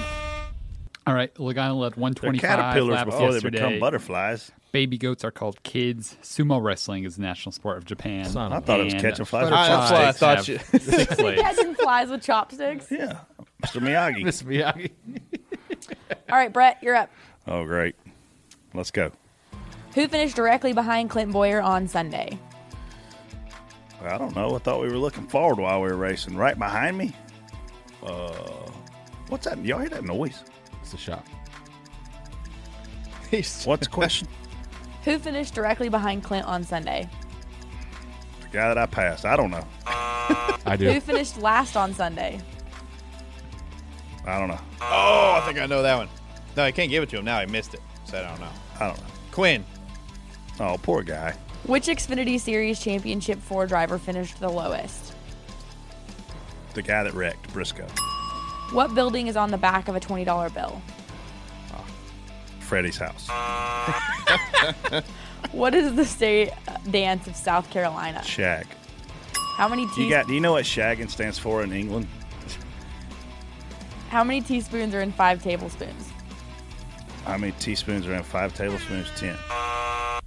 So my mom was in England. She's we got family over there, and I don't know if you guys have ever watched the Austin Powers movie where they talk about shagging. Yeah. So my mom is sitting around a table full of 20 adults, And they're like, so, Glady, what do you guys do back home for fun? She's like, oh, we go shagging. Mom was a freak. And they're like, oh, no. Mom's like, oh, did I say something wrong? And they're like, oh, it's a dance. Like, they didn't know what shagging was, but I knew that one. Yeah, I can shag. I can teach you how to shag. I know who finished directly behind your ass on Sunday. You? Yeah. What does it look like? I'm going to. Shagging? I should be careful when I put that in on YouTube. I would not Google shagging. Bless your young heart. So Quinn Hoff finished last. The White House is on the back of the $20 bill, and there are 15 teaspoons and 5 tablespoons. Damn, I missed that one. I could have got that one right. Dance. All right, Freddie, ready? Sure. How many Brett get? 2 out of 6. You're tied. Holla. What position did Bubba Wallace roll off on the grid on Sunday? Like start? Yes. 23rd. Which of your boy Ironic. Denny's teammates finished the highest on Sunday? Kyle. Who led the most laps in the Xfinity Series race?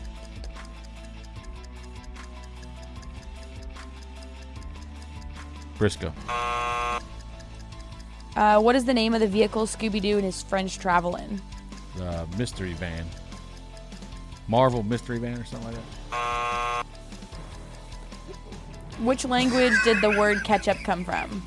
That's the likes. German.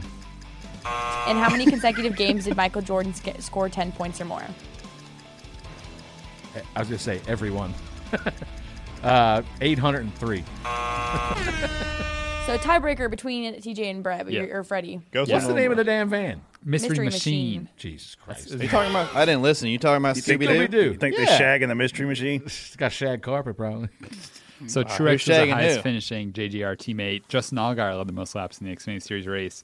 Chinese is the language where ketchup came from. And Jordan scored 10 or more points in 787 consecutive I was like games. 12 off. Give me some credit. What's up with the Asian influence this week, Jason? Chinese, Japanese? Dirty knees. Tiebreaker. Like dirty right. knees. I don't get it. Tiebreaker. How many feet are in a mile? Oh. TJ, go. 5,200. I'll go first since he's adding it up. Okay. You can do this? 1,200. Wrong. I think it's like 24, right? So, Brett is closest. It's 5,280. So he was only wow. 80 I'll off. let So you boy. congratulations, Brett. You Know won what I the was final thinking. Xfinity Fastlane of the year. Thank you. Congratulations. I'll take more bourbon gifts from you guys next year when we come back. Brett, there's no way you can move this fast. have you ever seen Brett dance? No. It's incredible. It's like the best party game ever. I got video of this idiot clogging. He was teaching our buddy Kevin and his wife how to clog, and I've got like a step-by-step instructional video of this. Yes. We're always thinking fast when door bumper clear, and so is our new champion, Chase Elliott, because he was this week's fastest lap at Phoenix. Ran that lap on 40 lap tires in traffic. You know what? You know something else is fast? Xfinity X5. Man, it's more than speed too, TJ. It's reliable, it's secure, because we want to keep you, and Xfinity wants to keep you safe and connected throughout your entire 6,000 square foot mansion, TJ. That's Freddie's. He's got a 4,000 square foot couch. Speaking of Xfinity, follow @Xfinity on Twitter and stay connected with exclusive behind the scenes NASCAR content. Shout out to Xfinity, premier partner of NASCAR, and our amazing podcast with all of our amazing listeners. Ask DBC. Send in your questions 24/7 on Twitter using the hashtag AskDBC. Ask DBC, where we ask our listeners to send us questions prior to the show using the hashtag AskDBC. First one from @TimAllen19. Isn't that Tim the Toolman? Yeah, Toolman. He sends Tim in the questions Toolman. a Oh, lot. I knew he texts me, he listens. Restarts at Phoenix seem to always be wild. How do spotters call restarts differently at Phoenix with the dog leg compared to other tracks, and anything that you do differently to prepare for them? Right, you can start. Yeah, man. I mean, the thing is, it's when you see them get on your bumper coming to the restart zone, you know once you get to start finish, they're going to go as far left as they can possibly go, and it's what makes Phoenix exciting.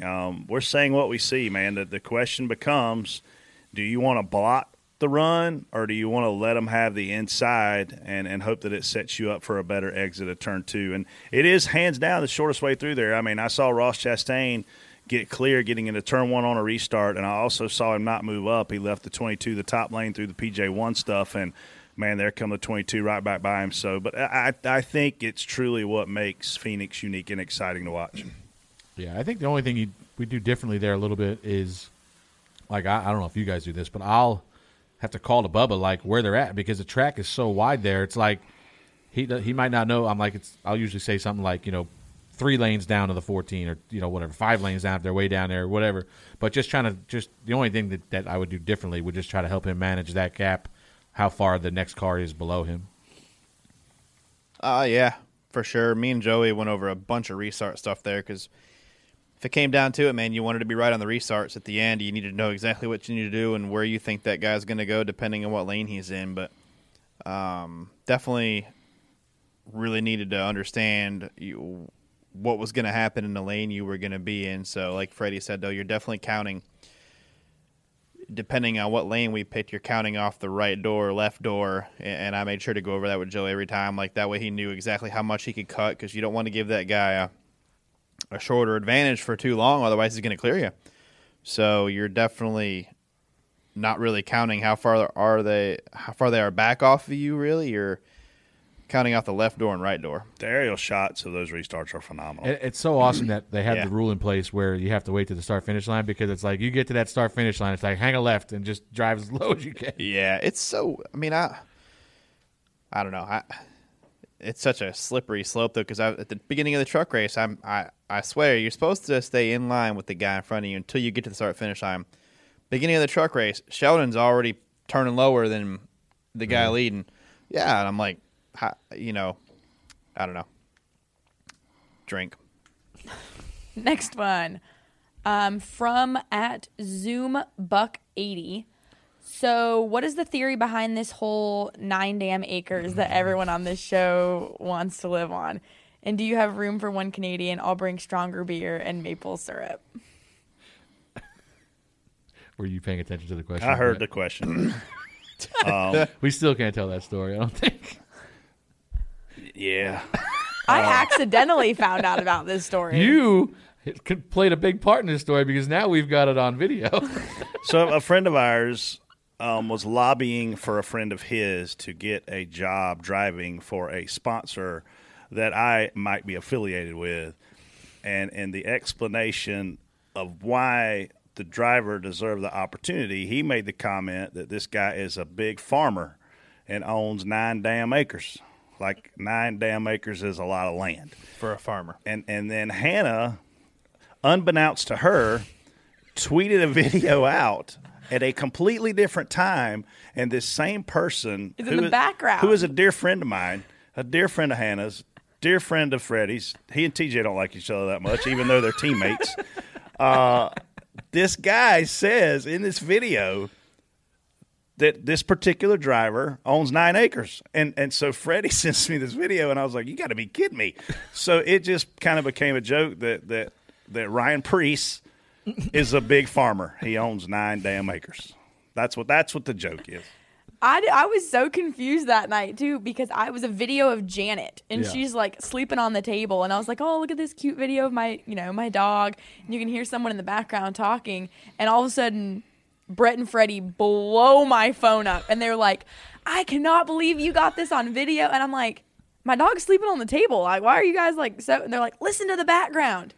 And I can hear it talking, and I'm like, it was like the same week we talked about it on here. Yeah, and you literally verbatim hear him go, yeah, and it's pretty crazy because, I mean, he's got like 9 acres.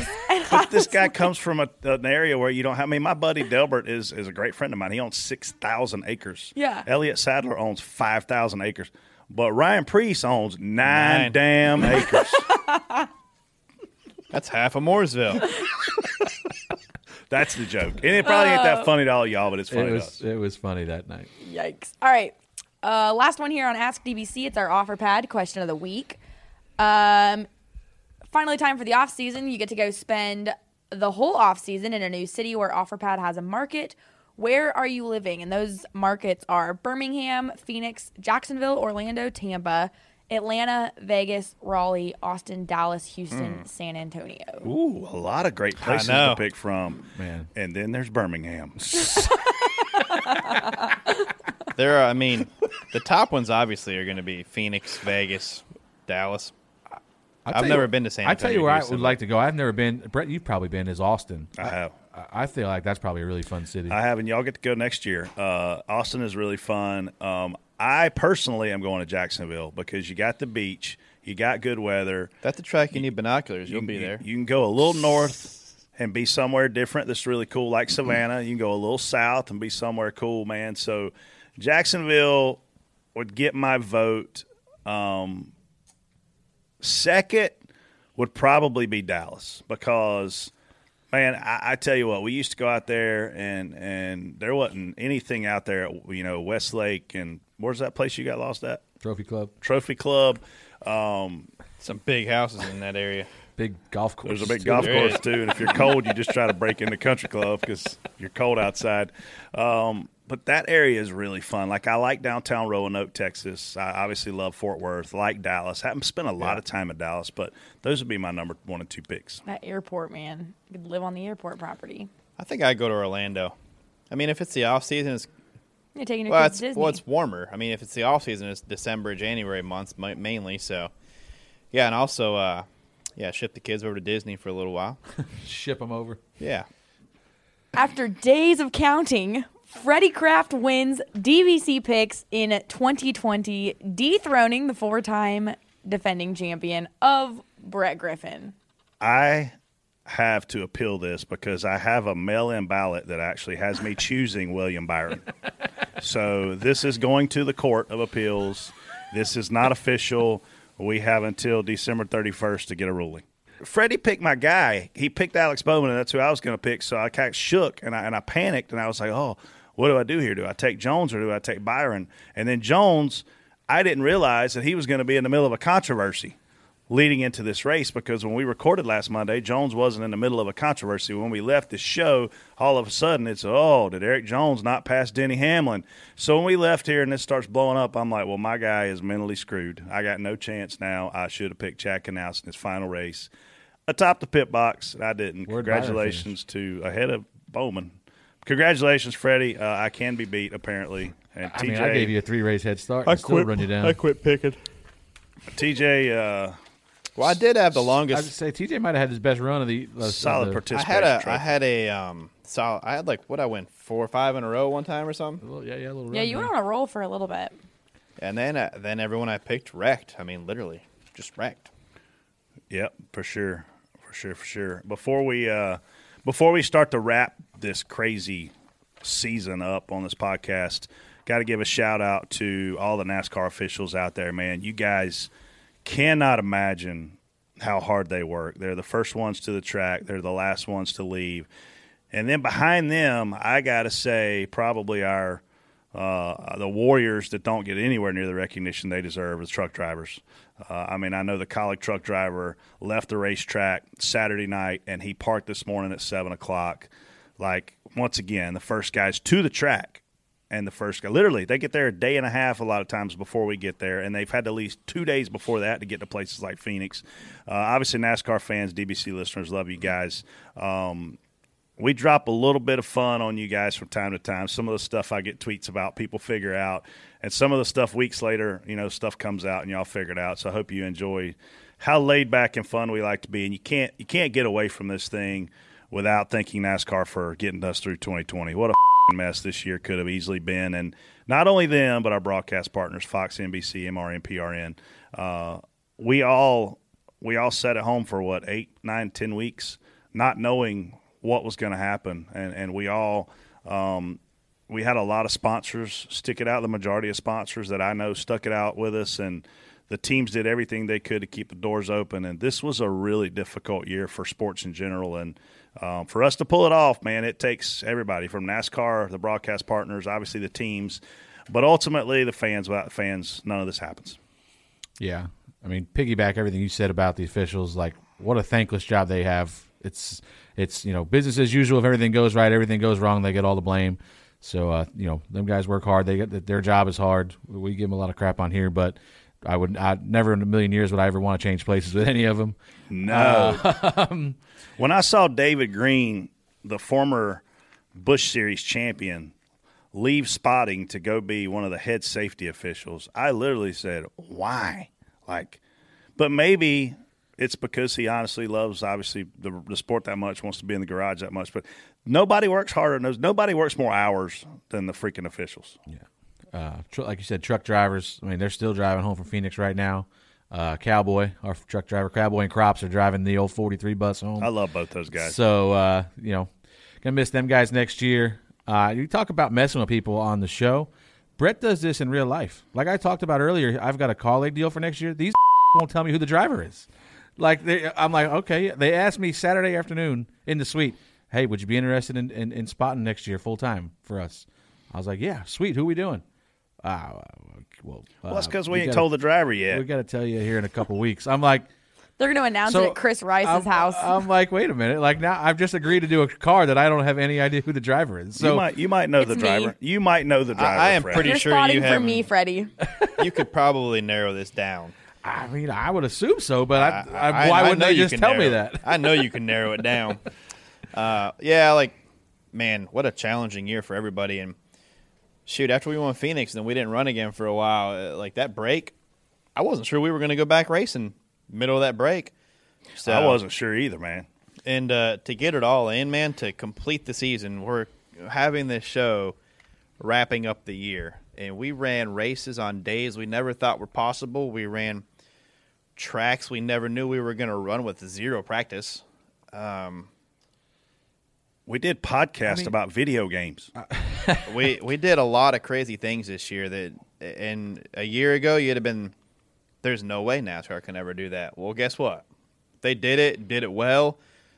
Way to adjust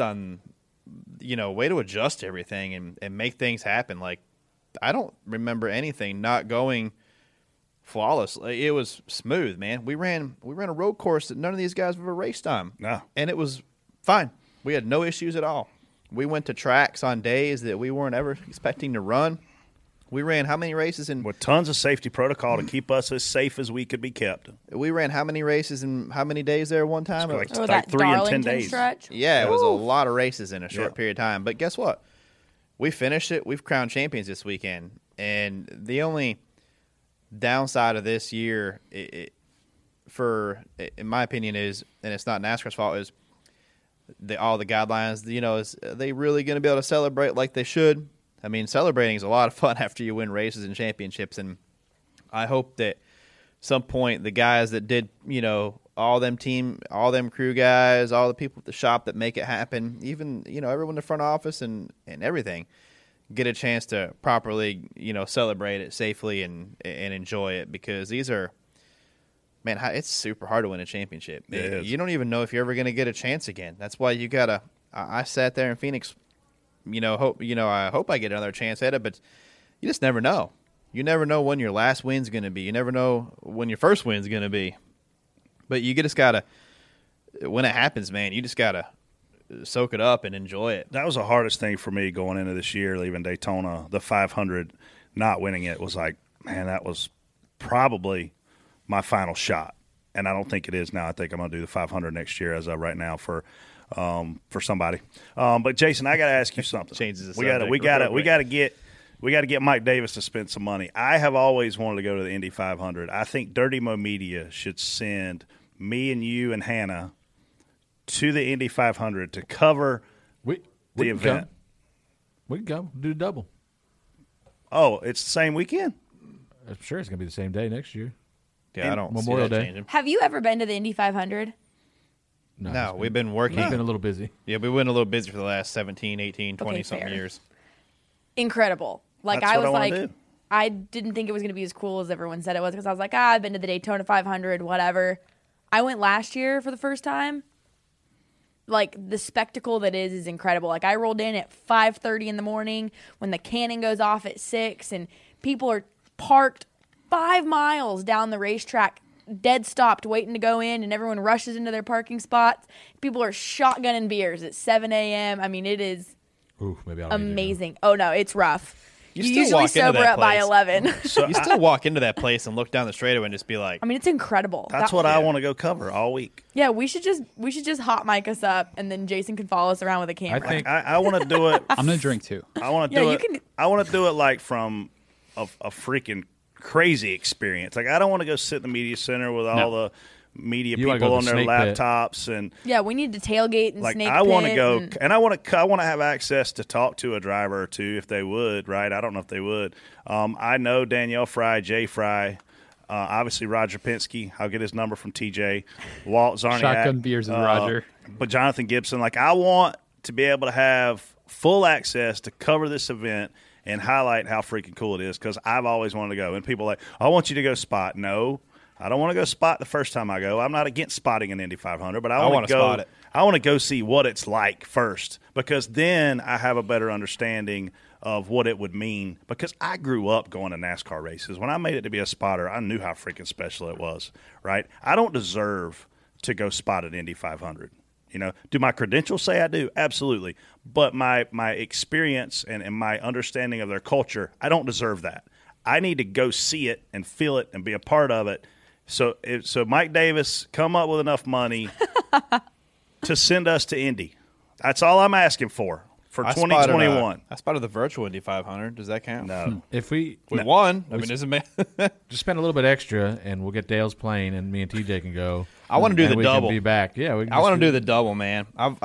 How cool would that be? That would be cool. As a spotter, that'd be like the first time ever to do it. But I think it'd be cool to go and do the Indy 500 and make it back. We need a $25,000 budget.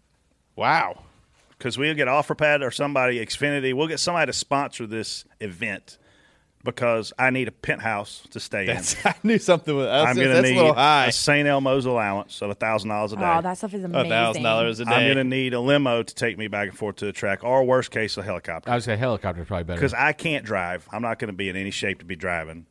So I think for $25,000, Jason, we can get probably the best exposure to the Indy. Do you realize how much bigger the Indy 500 would be if we went? Yeah, I'm sure you would change the whole outlook of it. By the looks of it, I'm going to get up. While you're doing that, I'm going to drive to the track, and I'm going to sit in my car and wait for the 600 to start. We're wrapping 2020. Thank you guys for, investing in. And you can do whatever you want to do with your time. I appreciate you guys listening to our crazy asses. We love you guys. Thank you for all the gifts, all the liquor. We'll be in rehab all winter because of it. But Freddie and I are going to Lake Norman Tavern tonight. It's called Uncle Milf's. And me. That's the nickname. Hannah, you're coming? I was like, Hannah, you're coming? you guys are the ones that invited me. TJ, you want to come? You never said. I might now. I don't have to be a good boy for a while. So Uncle, we're going to Uncle Milf's tonight. Listen, you take the dog off the leash, it gets crazy. Hey, TJ when can you throw reference TJ being a dog taken off a leash, I Wait. think of like an ankle biter. TJ can throw Hannah, down. when We're letting girls come to this thing? I didn't say that. you were probably getting. Listen, you have no idea about the. Brett knows a little bit about back in the day. I've heard stories, TJ. You were in diapers still, I'm sure. It was before I was probably born, if we're being honest. What year were you born? 97. I was after that because I came down here just after that. So, but I will tell you, the early 2000s. And real quick, I text. I did Jason's text. gonna flip out. He is, but I text Jimmy Johnson before the weekend. I said, "Hey man, congratulations on a Hall of Fame career. Was happy to be a small part of it as a teammate and stuff, and a friend dating all the way back to when you were neighbors with Jimmy Elledge. And Brett probably remembers what it was like when he was neighbors with Jimmy Elledge because those were some good times. But okay, end of the show. Ron Hornaday should write a book. Oh no, I might write a book, but Dale Jr. is probably never going to talk to me again. Thank you guys for listening. Maybe they'll let us do a Christmas episode. I think that's a good idea. We'll try to get one in. And eggnog. I'll be around. If not, happy. Casey's not back by then. Happy all the holidays to you guys. Have a safe winter. Yeah, thanks for listening, and have a great off season. We out. Word. Check out Dirty Mo Media on YouTube, Twitter, Facebook, and Instagram. Dirty Mo.